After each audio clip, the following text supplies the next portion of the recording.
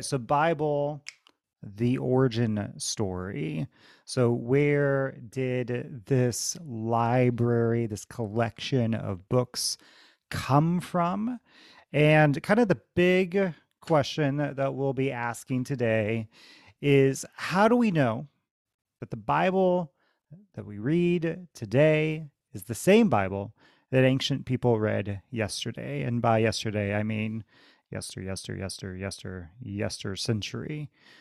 So we'll be kind of taking a journey through a few millennia to answer this question. Now, there's a question behind my question, and a few of them. And those questions are, why should Jews or Christians care about this collection of books? Why should we take it for granted that this library of 39 books in the Hebrew Bible, 27 books in the New Testament, why should we care that these have been used by people over the centuries? Another question behind the question is, what does it mean for a source, a scriptural text? What does it mean for it to be authoritative? If you've been around the church, you may hear phrases batted around like, we see that scripture is the authoritative source for understanding God or how we live our lives, things like that. So what does it mean for a source to be authoritative?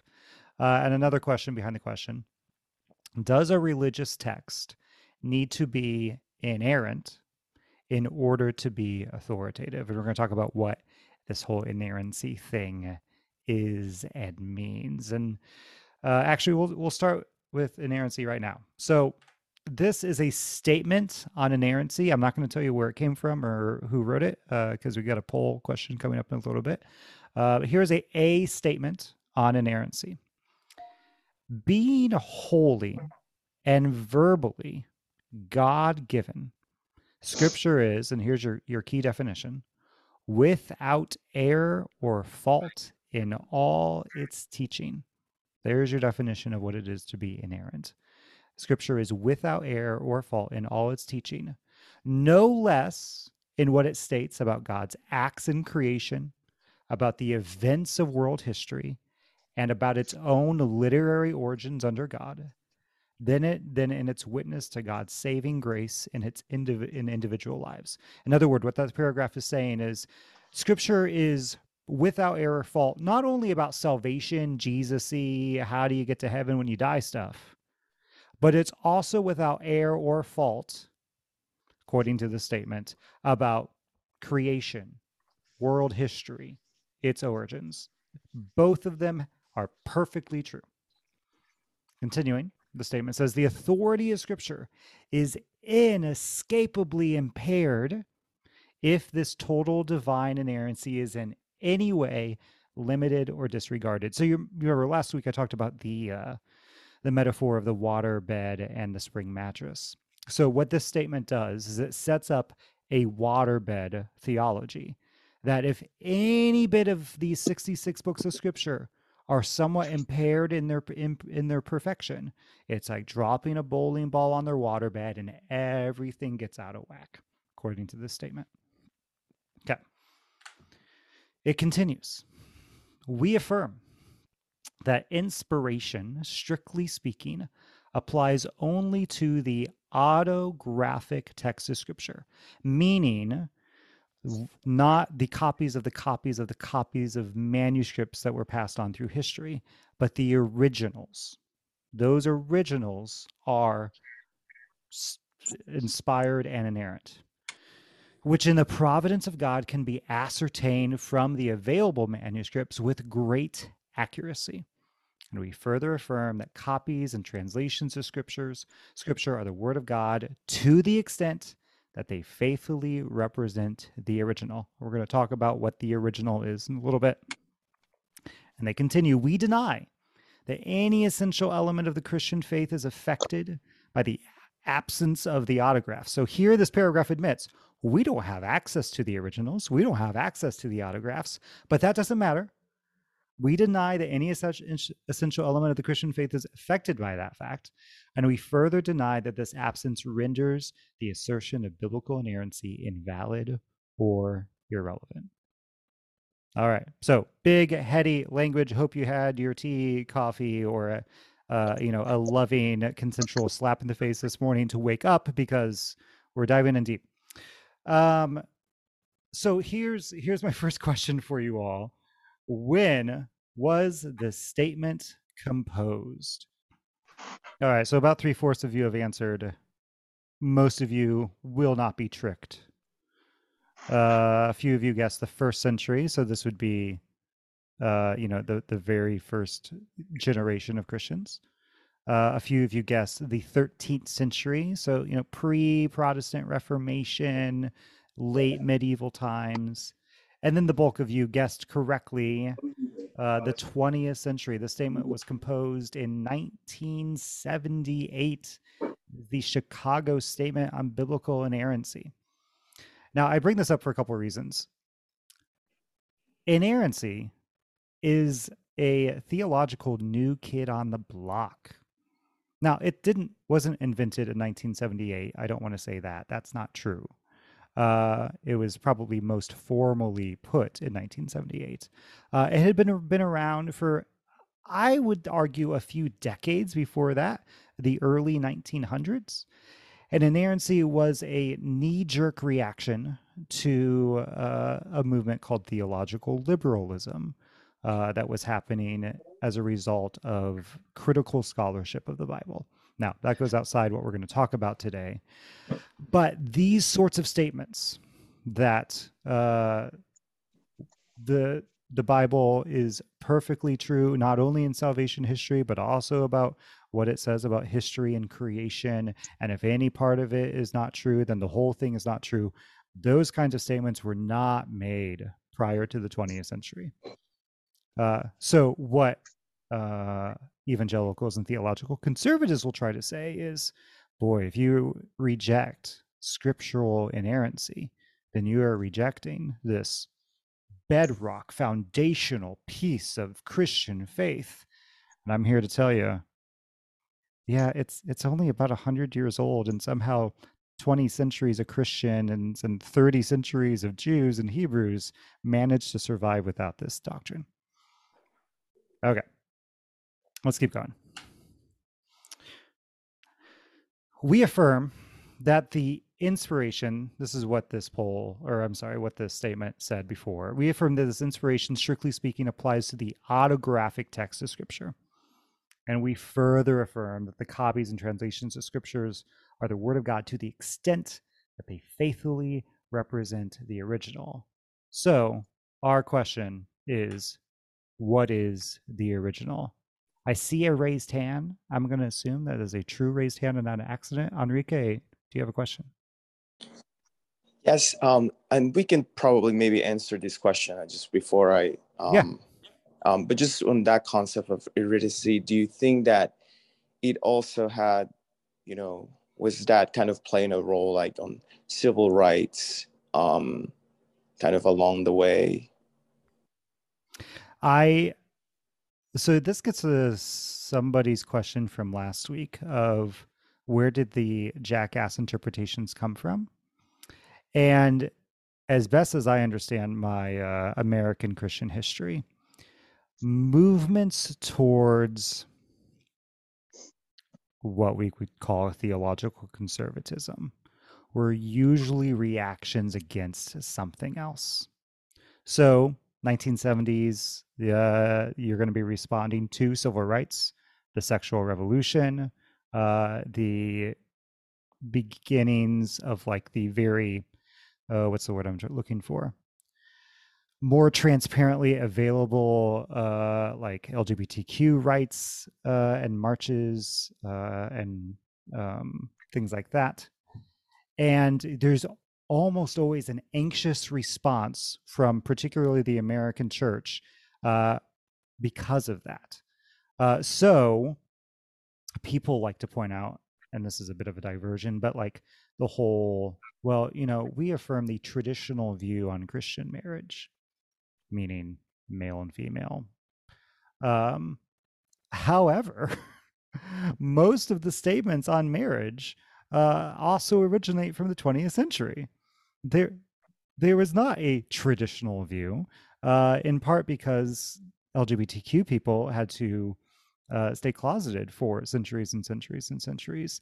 And there's plenty of historical evidence that when they did pop up in the European church, um, priests, including like some Wesleyan, like early Methodist pastors, like they made concessions for them, which is a whole other fascinating history. So, to your question, I think your instinct is right that there is a bit of reactionary um, bits to how these sort of inerrancy movements come about. Yeah, and if you don't have your chat open, Tanetta points out racial integration, the women's movement, pushback against the Vietnam War were all really important to the formation of theological conservatism. And I could give you a list of about 6 or 7 books that really lay this out, like with great evidence. Like it's a great book. I can't remember the author right now, but it's called "In God We Trust." Talks about the beginnings of evangelicalism and how it had to do with big business and corporations as a result, the after effects of World War II. Like it's nasty, nasty stuff. All right, let's keep moving. There is going to be some space for some questions. So if you got some, write them down. We'll get to them. Okay, so the statement on inerrancy says this is strictly about the autographic text, the originals. So our question is, what is the original? What are we talking about? So we're going to focus a lot on the Hebrew Bible, just kind of out of interest of time. But a lot of what we're going to say about the Hebrew Bible is going to apply to the New Testament as well. So by Hebrew Bible, referring to this thing that Christians often call the Old Testament. And in your Christian Bibles, it's usually in this order of 39 books. You have the Pentateuch, which is Genesis through Deuteronomy. Sometimes this is called the books of Moses, or the Torah. Penta meaning 5, Tuch is a word for scroll or book. So that's your first set, Pentateuch. Then you've got the history books, and that's the book after Deuteronomy is Joshua. Then you have Judges, 1st and 2nd Samuel, 1st and 2nd Kings, 1st and 2nd Chronicles, Ezra, Nehemiah, Esther, Job. And Ruth is in there too. Sorry. Always forgetting the women, us men. I'm so sorry. My bad. After history, you've got the writings. You've got Psalms, Proverbs, Song of Solomon, the major prophets, Isaiah, Ezekiel, Jeremiah, Lamentations, and Daniel. And they're called major because they are the longer books. And then the so-called minor prophets, not because they're less important, but because they are the smaller books, Hosea through Malachi. And I will confess, even after $50,000 of grad school, I still can't say the minor prophets in order correctly. I need to learn a song. So that's the Christian order. And this order came about, I don't know, 2nd, 3rd, 4th century, trying to arrange the material in a way that made some sort of topical sense. You can go out to a bookstore today and you can buy a chronological Bible, which puts this in an even different order. But that basically admits like what you're looking at here is not a chronological order of events necessarily, because some of the minor prophets were writing during the events of 1st and 2nd Samuel and 1st and 2nd Kings, so on, etc. Now, that's the Christian order. The Jews have a different order. Let me refresh here for a second. So we actually see this hinted at in a saying of Jesus in Luke 24. Jesus is talking to some disciples on the road to Emmaus, and Jesus says, "These are my words that I spoke to you while I was still with you, that everything written about me in the law for Moses, the prophets, and the Psalms must be fulfilled." So when Jesus was alive, the Hebrews, the Jews, the Jewish people, had a collection of sacred documents that we call the Old Testament. They would have just called the scriptures, and it had a different order, generally arranged in law, prophets, and Psalms. So the Jewish order is not 39 books, but 24 books. Because they condense some books together. So instead of First and Second Samuel, it's just Samuel. Instead of First and Second Kings, it's just Kings. Instead of Ezra and Nehemiah being different books, they are just one book. And it's in the order of Torah, the law, Nevi'im, the prophets, and the Ketuvim, the writings, law prophet writings. And this gets condensed to a neologism acronym called the Tanakh, TNK, the Tanakh. That's the word for how the Jews refer to their entire scripture. So Torah often gets translated as law. This is somewhat of an unfortunate translation. It more generally means instruction or teaching. And again, same thing as the Pentateuch. These two are referring to the same 5 books of Moses. You've got the Nevi'im, which is the prophets, but here's where we begin to notice some differences. They don't call Joshua, Judges, Samuel, Kings historical books. They call them prophet works because they were put together either by the prophets or they're because of the actions of the prophets that these things take place. So you have the former prophets, and then you have the latter prophets, Isaiah, Jeremiah, Lamentations, Ezekiel. And then instead of, relegating the 12 minor prophets to little status, they're just called the 12. And Hosea through Malachi are actually one book in the Jewish Bible.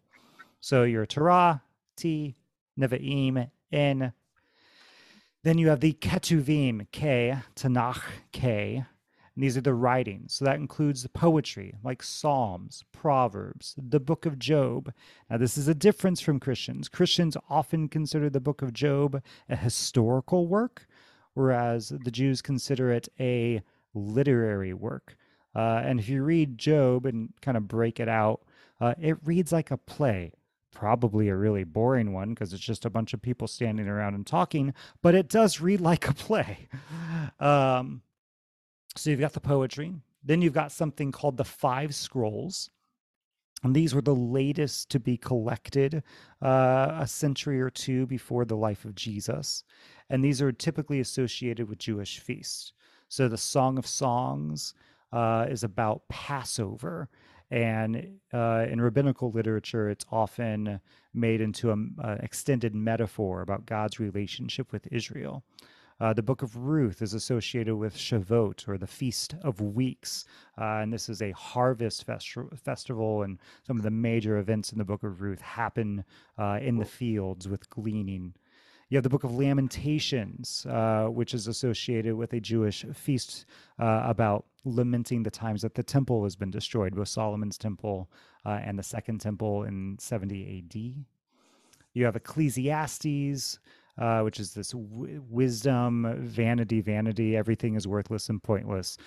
This is associated with the Feast of Sukkot or Booths. And then you have Esther, and it's associated with the events, a feast celebrating the events of Esther called Purim, where the Jews are saved from destruction thanks to the Queen Esther. And then finally, you have this kind of other category. And different Jews throughout the centuries have put this in different places. But you have the Book of Daniel, which isn't technically prophecy, but gets put in the category of apocalypse. We have these big, grandiose visions of statues made out of different materials, and Daniel prays, and his prayer gets blocked by the god of Persia, and so Michael the archangel has to come and fight in order for Daniel's prayer to be received by God. Really fascinating stuff. Ezra, Nehemiah doesn't get put in the history or the prophets, but gets a different category. Here is the refounding of Israel after the exile. And then Chronicles is this retelling of the stories of First and Second Samuel and First and Second Kings. And it's much condensed. Some things are pushed out or away. And there's also some theological shaping going on from what happened in Samuel Kings to the way that the folks who are putting Chronicles together, how they wrote and edited this work. So altogether, that is the Tanakh, the TNK, the Torah, Nevi'im, Ketuvim. All right, so I wanted to give you just a basic structure of the Old Testament or the Hebrew Bible before we get into some of these where did it come from questions. But let's pause for a moment. Questions, thoughts, things you want me to restate here.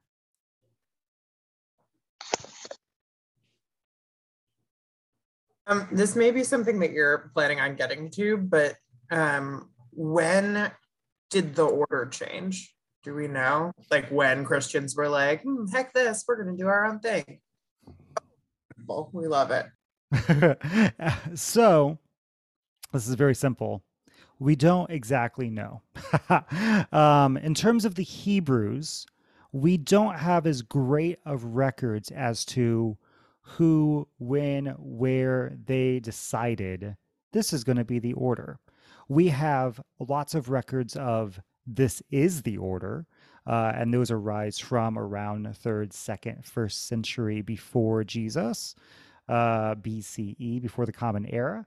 But we don't know exactly how or why that happened, just the fact that that was the case on the ground. For the Christians, they began to rearrange the material. Some of it is just historical accident of as you're moving around scrolls and you're copying things to papyrus, you begin to break things out perhaps differently. It also had to do with what was being used by the New Testament writers and what were particularly popular books. And so that would change some of the order. And then I think it was formalized, like somebody sat and wrote down more in like the 4th and 5th century. And that's going to be associated with a guy named Jerome, who put together a Latin version of the entire Bible, both Hebrew and Christian, in something called the Vulgate. And that was when the order really got nailed down for Christians.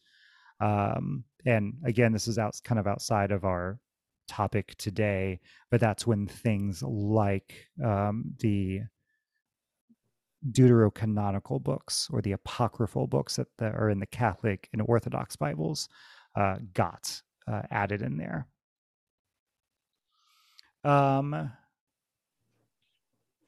Let's see. Tuva says in the chat, it seems like the difference in order for Jews and Christians reflects maybe a difference in doctrines of Scripture. And there is definitely a case there where the end of the Hebrew Bible is 2nd Chronicles. And the end of 2nd Chronicles is the temple's destroyed, the king has been put to exile, but there's hope for something new. And this is the great Jewish hope, that the temple would be rebuilt, that the kingdom would be restored.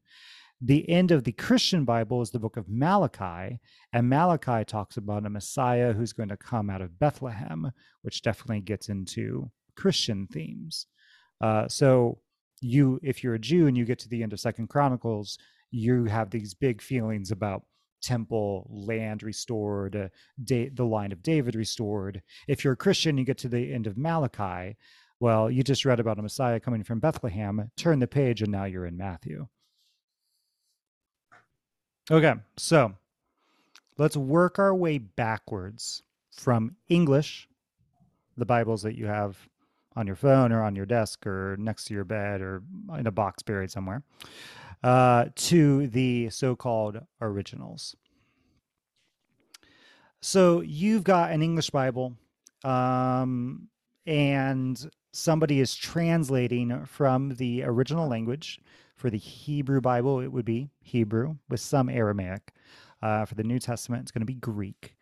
Where are they getting these originals from? That's our question. The primary way is through something called the Masoretic text. So there's a group of scribes and Torah scholars. This is for the Hebrew Bible. And they produced laboriously detailed copies of the Tanakh. And if we had more time, I would go into just how astounding the Masorites are in the amount of work and labor and detail they went to do all this. It is simply wild. Um, a couple examples would be whenever they came across the divine name, YHWH in English, Yod He Vav He, the Yahweh, Jehovah, that name, they would write the first letter, Hebrew letter, Yod, and then they would go and take a bath, and they would wash themselves, and then they would write the next letter, Vav, and then they would go and take a bath, and they would wash themselves, and then they would go and write the third and the fourth letter, and they would bathe between each one. This, by the way, is why in our English Bibles you'll come across the word Lord in all capitals or maybe small caps, because they eventually got tired of writing the holy name. They didn't just get tired of it, but they were also said should be treated with such holiness that we're not going to write Yahweh. We're going to write the word Adonai instead, which is Lord. And so whenever you see the word Lord in all caps or small caps in your Hebrew Bible, your Old Testament, it's a stand-in for the divine name Yahweh, the name that God had revealed about God's self to Moses on Mount Sinai. They would have these pages reserved in their works of copying over the Bible that were these indexes of letters and numbers. So it would say something like page 312, Aleph, first letter of the Hebrew alphabet, 36, Bet, second letter of the Hebrew alphabet, 22. And what this was if you're copying the Bible, you should know, oh person who comes after me a generation later, that if you're copying page 312, there's 36 Alephs on the page. There are 22 Bets on the page. There are 29, so on, etc. So it wasn't just about copying each word or each letter, one by one, but also going back and checking your work and making sure that you had all the right number of letters and symbols and all of that on the page. They would have special markings for what the exact middle of a book was. And so that word in the middle of Psalms would get extra flourishes and be extra large on the page. Or what the final word on this, like just insane amounts of, these were the people that today, if they were alive, they would really love spreadsheets and know all of the secrets of Excel. Like that's what they were doing 1,000 years ago. The Masorah, they're called Masorites because those Masorah are the pronunciation markers for how to actually pronounce the Hebrew language. Because Hebrew has no vowel markings. It is a consonantal written language. And what the Masorites were doing was that they were passing along, well, this is how it's pronounced. And so they invented vowel markings for their language, these things called Masorah, so that people would know how to actually say these things. And again, the word Yahweh, we guess that YHWH is pronounced Yahweh, but we don't actually know because they refused to put the vowel markings on it because they didn't want somebody to say the name erroneously. So now we just have to guess. It's a pretty good guess, but it's a guess that YHWH is pronounced Yahweh. So that's what the Masorites are doing. Now, the Hebrew Bible was written anywhere from 1,000 to 200 years before Jesus. You're thinking 1,000 to 200 BC. Long time ago. The Masorites are doing their work of this meticulous copying of Scripture in the 700s CE, 700 years after Jesus. So that's over 1,000 years later than when the Hebrew Bible was actually composed. Now, they had some sources of their own, but those sources are lost to history. The copies, like the physical copies of what the Masorites are doing that we have today, scholars have in museums and archives or whatever, they come from 7, 8, 900 CE. And the biggest complete copy that we have of the Hebrew Bible is called the Leningrad Codex, and it comes from the 1100s CE. So you might be wondering, well, don't we have anything older than that? Like, if we want to know that the Bible that we're reading today is the same Bible that Jesus was reading, was the same Bible that early Jews and were reading, don't we have anything older than something that was composed 1,000 years later? And the answer is, we do. And it's called the Septuagint.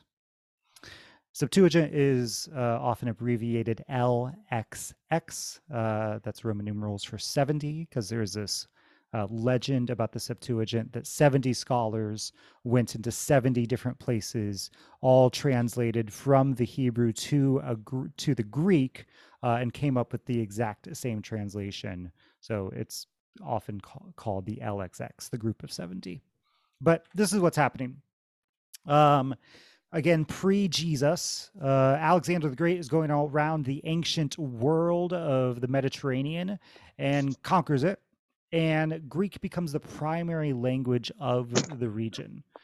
So Jews have been exiled to Babylon and Assyria and around the Mediterranean world, and they're needing to learn Greek so that they can, be in the marketplace, so that they can buy, sell, trade, that they can raise their children, so on, etc. So if you're a Jew and you're learning Greek, your children are learning Greek, but you want to pass on your heritage, your religious heritage to your children, you're probably going to need a Greek translation of your scriptures pretty quickly. So that's what the Septuagint is. It is a Greek translation of the Hebrew Bible, of the Tanakh. And it was put together around 200 to 300 BCE, before the time of Christ. And we've got some manuscripts, copies of this from pretty close to around the time of Jesus as well. So that's 700, 800, 900 years earlier than the Masoretic text that is often used to create our English Bibles. Now, are there differences between the Masoretic, Hebrew but copied much later, and the Septuagint, Greek but translated much earlier? And the answer is yes. Now, I'm going to pause here. I'm fire hydranting, I'm sure, a little bit. So do we have questions, things you need clarified? We're talking massive time scales here. So if you need some help, I'm sure your question would be appreciated by others. So any questions before we go forward? So the Masoretic texts were copied from, they did have copies of like the original Hebrew. We just don't have them anymore. And they were translating from those, or were they using the Septuagint? They have copies lost to history, lost to time, that they were copying from. Yep. Okay, I'm going to show you something that's probably going to look slightly overwhelming, but why not? So here is a scholar's perception of where all these copies were. So start at the bottom where it says lost. This would be the quote unquote original. And we're going to talk about why that's just a bad idea. But this original, I'm Jeremiah, I write the book of Jeremiah. Now someone has to copy it. Okay, where did that go? So there were some copies that went to the right, and then some copies that went over to the right.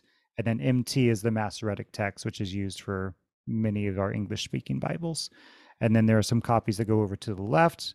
Those were used to create the Septuagint, and then a whole bunch of other versions of the Jewish Bible as well.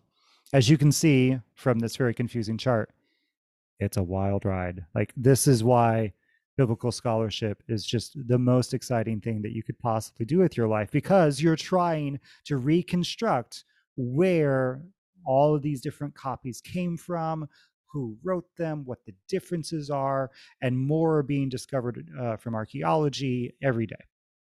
Yeah, I have a question. So why is the current English Bible translated from the Masoretic text when there's so many lost copies in between compared to the Septuagint when that's much more like closer to the quote unquote original? Is it because there's less language translation steps in between?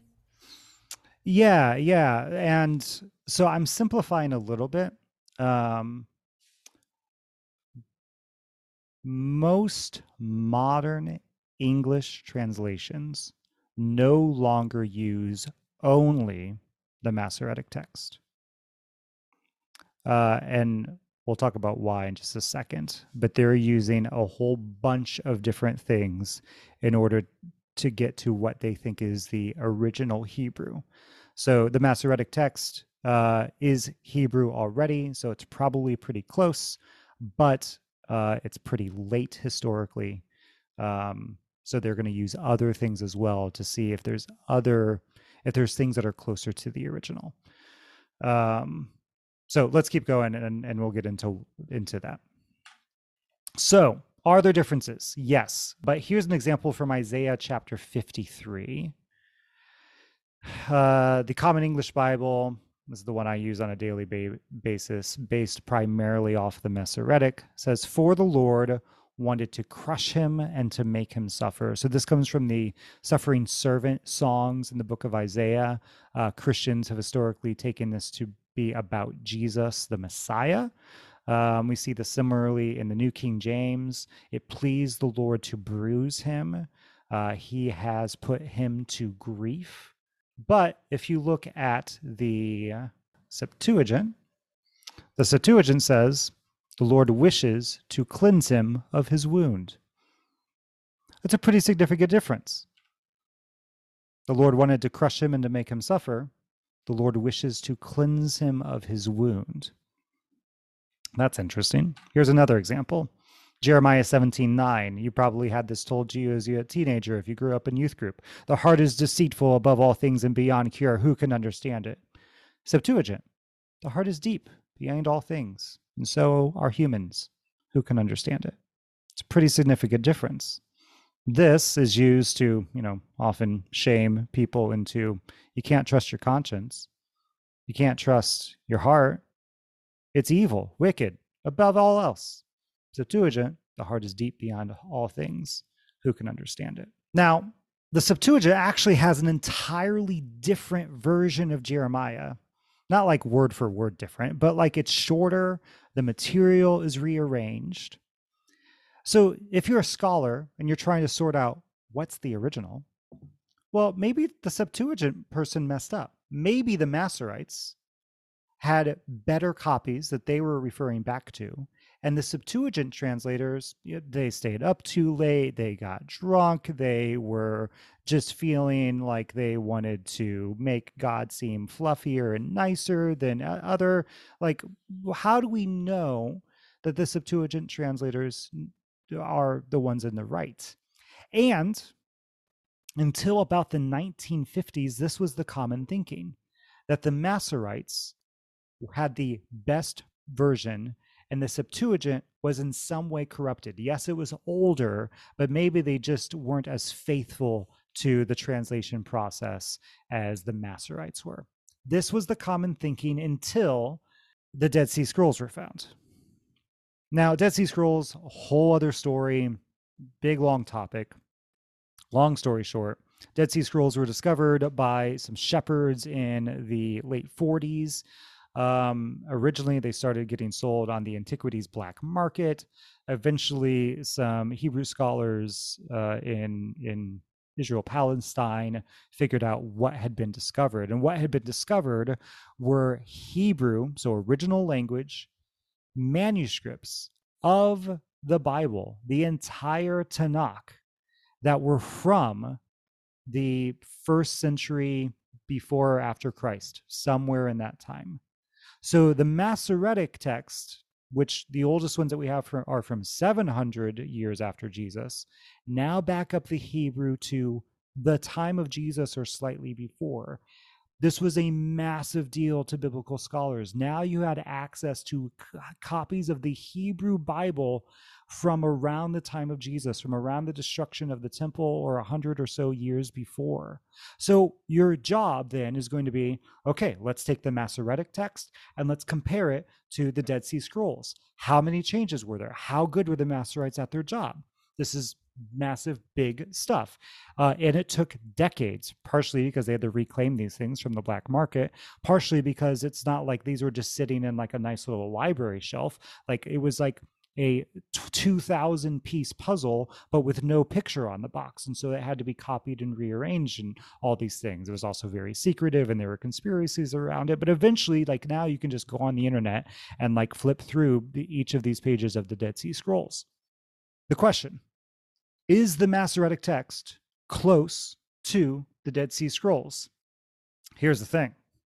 The Dead Sea Scrolls show evidence of two different Hebrew versions of Jeremiah. So we're into our problem here of what's the original? Which one is the original book of Jeremiah? Is it the one that the Masoretes were using? Or is it the one the Septuagint was using? Dead Sea Scrolls say, well, they were both floating around the Jewish community at the same time. There is evidence that there are actually three different versions of the Hebrew Bible, all floating around the Jewish Hebrew-speaking community from around the time of Christ and before. So that gets a big problem with our statement on inerrancy from 1978. They are inerrant as much as they are faithful to the original.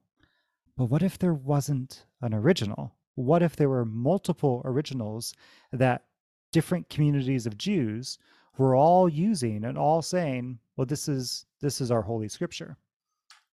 During the life of Christ and the birth of the early church, the transition from Second Temple Judaism, temples destroyed, and then it becomes rabbinical Judaism, there were perhaps a dozen different versions of the Jewish scriptures being used. So we found 3 in the Dead Sea Scrolls, but there is evidence in other communities elsewhere of all these different versions. So you have the Septuagint, which has a Hebrew text behind it. You have something called the Samaritan Torah. Samaritans, you might know from some Bible stories of Jesus and the woman at the well. They had a different version of the Torah. You have something called the Peshitta, which is from the Syriac version of the Hebrew Bible, the Targum, which is an Aramaic version of the Hebrew Bible, and then the Dead Sea Scrolls reveal at least 3 versions of a pre-Christian Hebrew Bible. And that gets us back to our very confusing chart over here. Now, this chart presumes that there was one original, and then they all branched out from here. But there's actually no evidence that there was one original that then branched out. The evidence suggests that there was always multiple copies with slight to major differences, all being used by Jewish communities throughout the Mediterranean world simultaneously. So the biblical statement on inerrancy has got a big problem of its foundational logic. It's inerrant in as much as it is the same as the originals. So I'm going to play you a little bit of a podcast from Dr. Pete Enns, the Bible for Normal People. And he talks for a moment about this. Some might call it a problem. I don't think it's a problem. I think it is something quite magnificent about our Bibles. In my more snarky moments, which I rarely have, but in my more snarky moments, I think of the Dead Sea Scrolls as God smiling down on inerrantists and saying, take that. The great theological and spiritual value for me, at least this is how I see it, of having an Old Testament like the one we do, with its messy 2,000-plus year journey from then to now, well, it may be to remind us that only the Spirit and not the Bible will be our true source of comfort, the anchor, that which helps us make sense of our lives. The Bible is not broken, but it is what it is. Perhaps the lesson from this long history we glimpsed, or better, the challenge of this long history, is to learn to accept and rest in what we have as being adequate, even beautiful and powerful, while also setting aside the idea that our Bible simply must be a faithful rendition of an original in order for it to be of value. And if not, well, we can't, quote, trust it. Maybe the lesson of a Bible such as we have is not to expect of it things it can't deliver, not to see it as the mind of God perfectly Xeroxed for us. Rather, to see the messy history of the Bible is not a problem, but telling us something about God. The God works in and through the mess, the complexity, the humanity. Maybe this Bible that we actually have can serve as a constant reminder to place our trust in God, whom we can't control, rather than in the text that we think we can. So, all that to say, and this is my conclusion, what if the diversity is the point? You've got these various versions, copies, originals of the Hebrew Bible, all floating about the Hebrew world, Jewish world. And God doesn't seem to have a big problem with that. God doesn't seem to have a crisis on God's hands where God tries to force it all into one original that everybody must follow. But rather, there are dozens of Hebrew communities, all with their slightly different, sometimes majorly different versions of the Hebrew Bible, telling largely the same story about God's redemptive purposes for humanity.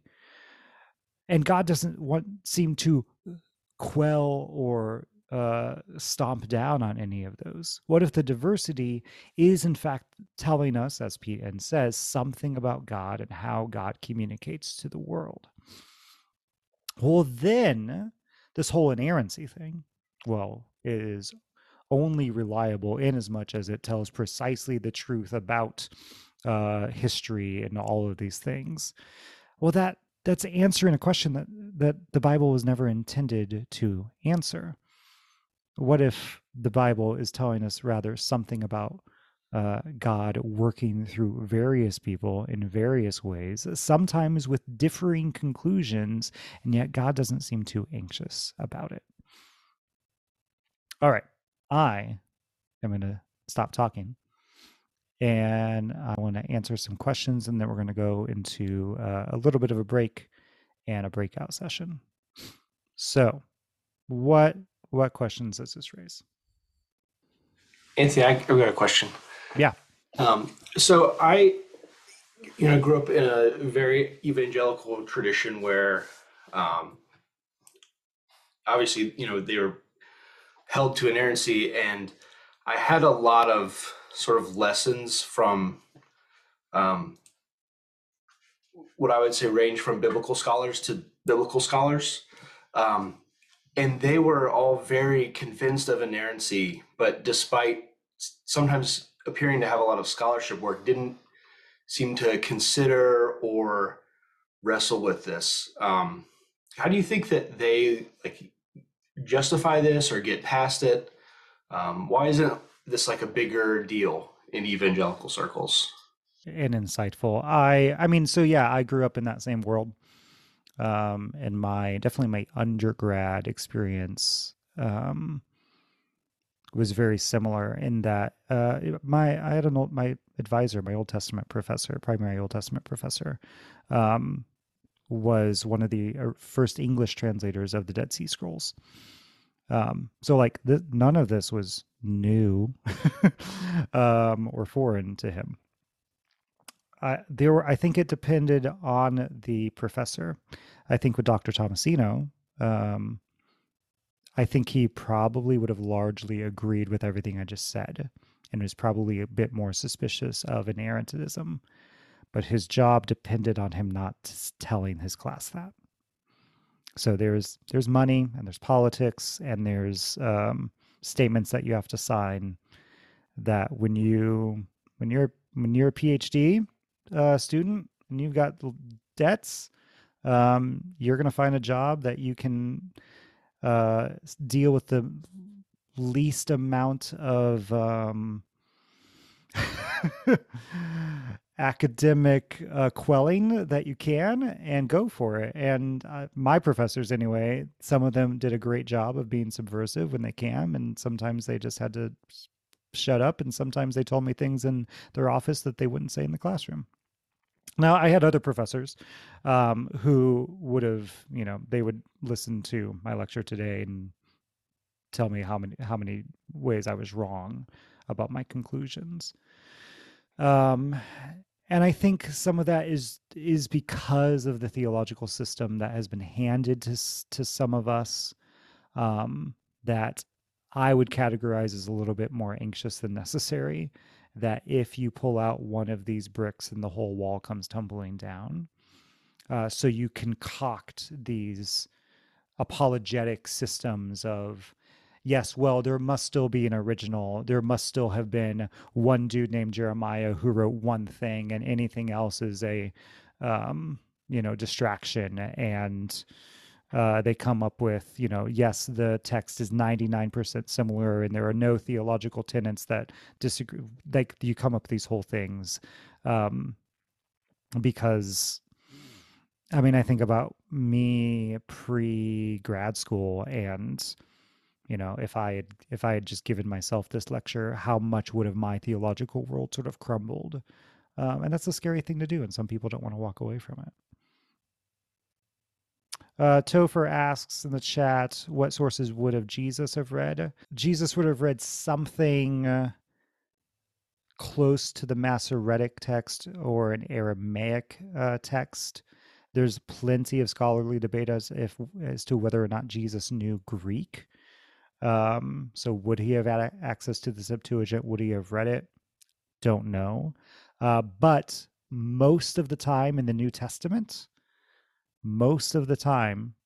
Paul, Peter, John, when they quote the Hebrew Bible, they're quoting the Septuagint.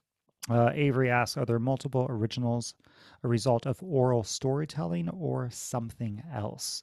So yeah, I think there's yes, and lots of other things. So I think you've got oral storytelling, which can result in different ways of shaping a story. You've got different theological interests or traditions. So this definitely affects the way that First and Second Kings differs from like the books of Chronicles. One example that I often think of is in the King's literature. The Lord tempts David in a story, and in the Chronicles literature, Satan tempts David. And so somewhere over the course of history, somebody grew uncomfortable with the idea of God tempting somebody, and so massaged the language to be Satan instead. So you've got theological interests that may be a part. In the case of Jeremiah, which is some of the largest differences between the Hebrew and the Septuagint, it just seems like there's some literary stuff going on of somebody's like, this seems to be a more interesting way of telling the story if we arrange it like this, as opposed to arranging it like that. And that's interesting that the Hebrew community did not see this as like a, 5-alarm problem of somebody arranging the story, but rather, they let these different versions keep floating about. All right, Erica asks the hard question. The idea that we should rely on the spirit of the Bible. No, don't be sorry. The idea that we should rely on the spirit of the Bible, not focus so much on the Bible itself or its accuracy, while a lovely thought, seems like a very simple way to tie up the big issues with a bow. How do we reconcile the discrepancies in translation, human error, socio-political context and influence, and even captured what that quote-unquote spirit is without being certain of the written word? Love it. Love it. I think this we'll get more into this in other sessions. And this gets into the earlier question of what is it for a text to be authoritative? And my tie it up in a bow answer has to do with the community. It has to do with what has the community of readers done with this text over time. And that's not actually a tie it up in the bow answer, because people have come to a variety of different conclusions. So that's not like it's going to give you one simple answer. But I think probably the biggest mind shift that we have to have is that there's one answer. I think it again goes to the feature of Scripture and not its defunctness, that people did come to a variety of conclusions. This is also true in the New Testament. It's why we have 4 Gospels and not just one. It's why you have a little bit of back and forth between Paul, who is all about that faith, and James, who is all about the faith showing itself in works. You have a variety of conclusions being arrived at. And I think where our suspicion should arise are when we try to flatten that into, well, people have always believed this one thing forever and ever, the end. I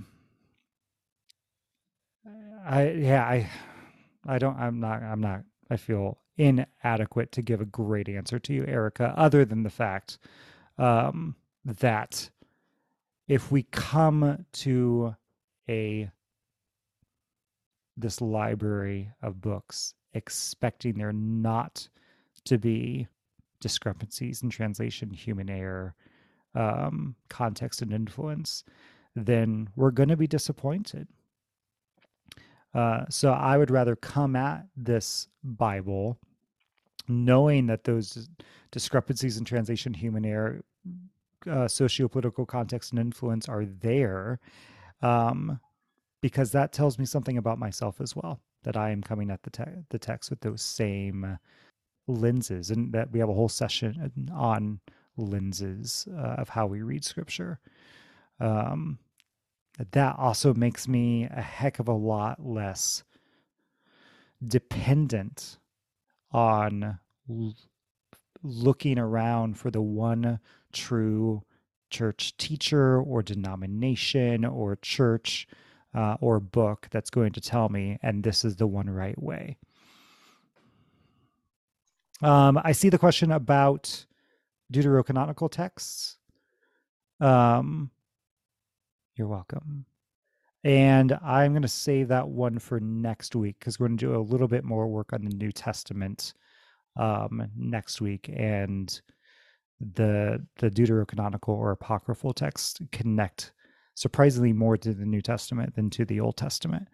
For those who don't know what those are the books of like Maccabees, some additions to the book of Daniel, Judith, things like that came from the Jewish community, but were never actually accepted as scripture by the Jews.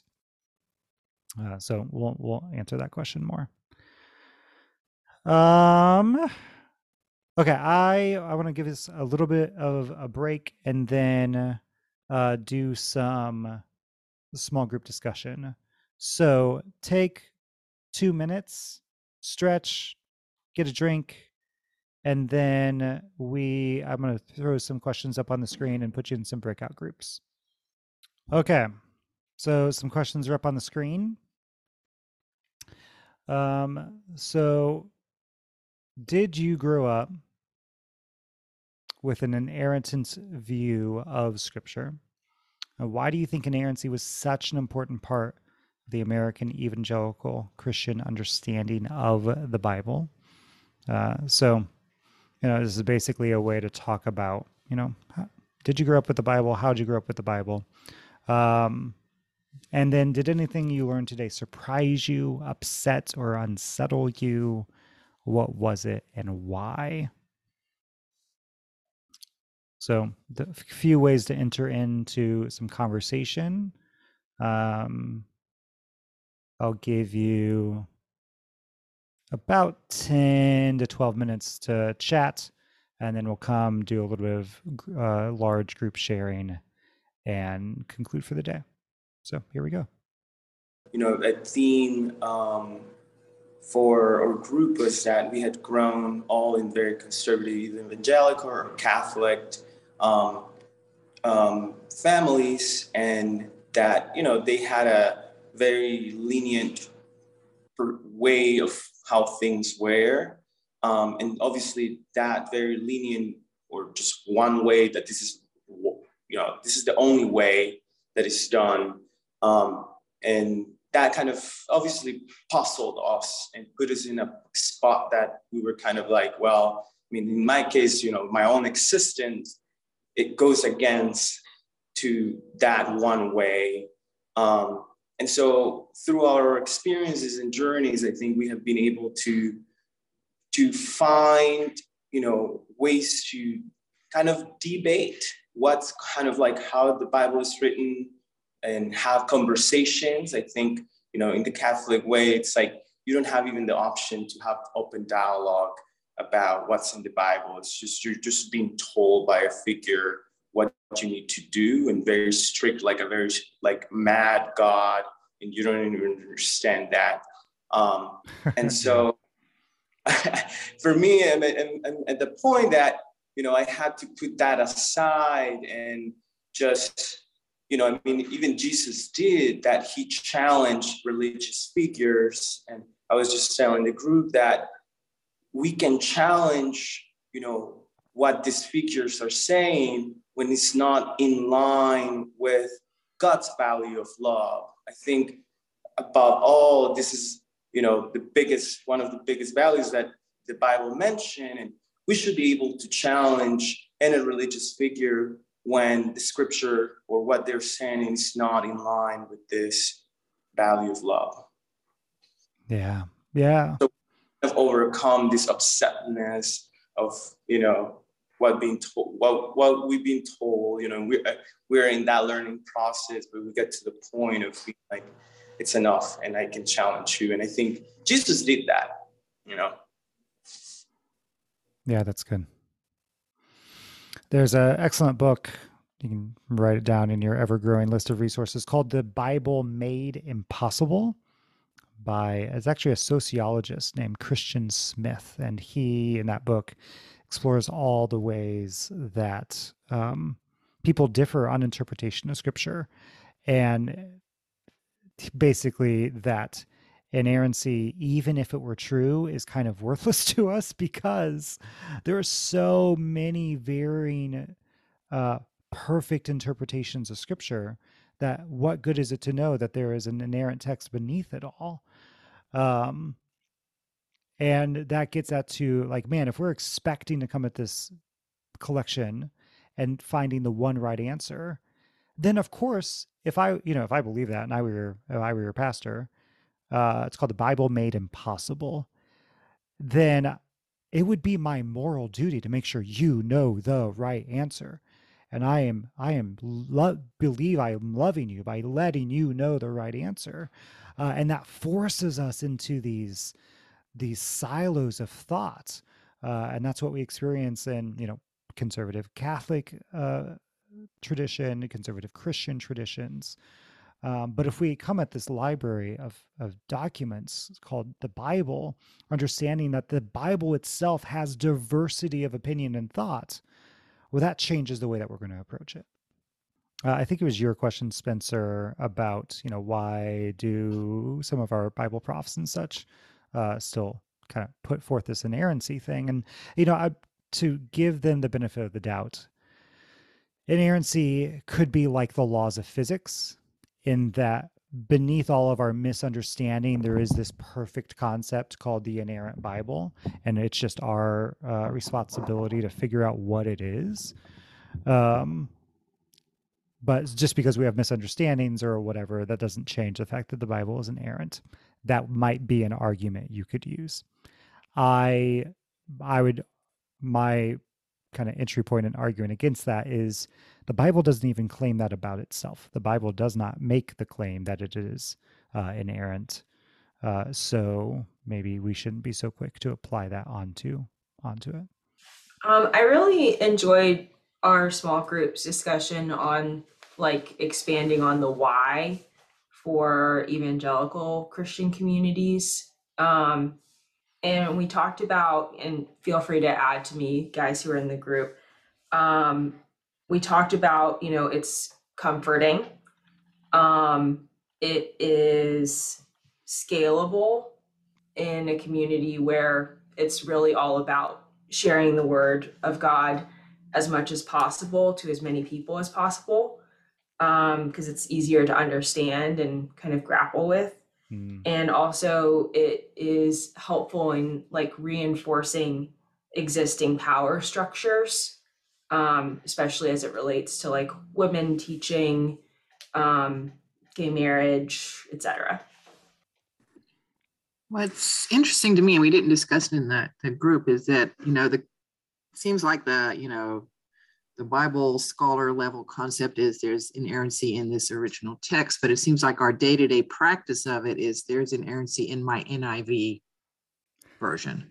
And so that is interesting to me, how that's gone into kind of our, daily brains. Is the one I pick up right now, that's the one that's inerrant, that, even taking it to the next level. Yeah. Thank you for bringing that up, because I neglected to answer someone's question from earlier. So why do our Bibles still use the Masoretic text? Most modern translations don't anymore. They use something that's called a critical edition of the Hebrew text. And what a critical edition is that they take all of the variety of ancient manuscripts that we got. The bulk of it is the Masoretic, but you've also got all those other things that I listed, and they're making scholarly, guesses would be the maybe not nice word, but like hypotheses as to which one gets back closest to that idea of the original. And then those critical texts are updated every 25, 30 years, about once in a scholarly generation, as new documents, manuscripts, whatever, are unearthed, and new work is done. And it's a whole field of study with its own rules and sets of principles as to what is probably the more ancient reading. But even in your English translations, you'll probably come across footnotes that say things like there are some manuscripts that say, or other ancient authorities read, and that's kind of hinting at that whole other set of work about critical editions. All right, I need to break you loose. I'm going to send out some resources on kind of our class page where we've got a bunch of stuff. What I did today was I did you the favor of distilling down hours worth of videos and podcasts, plus my own research and study or whatever. But if you wanted to dive in more, Tim Mackey from the Bible Project has a series of podcasts called Making of the Bible. So you can listen to it in like a 3-part podcast form, or one like hour and a half long video lecture. And then Pete Enns, part of the episode that you heard today was from Where Did Our Bible Come From, part of his Bible for Normal People podcast. I'll also add some like books and articles that you can skim or read if you want as well. Next week, we will be getting into how did Jews and Christians, how did they interpret Scripture? How did they actually take this set of documents and begin to apply it to their lives? So that's going to be our topic for next week. So thank you all so much for joining us today, and I hope you have a blessed Sunday and week.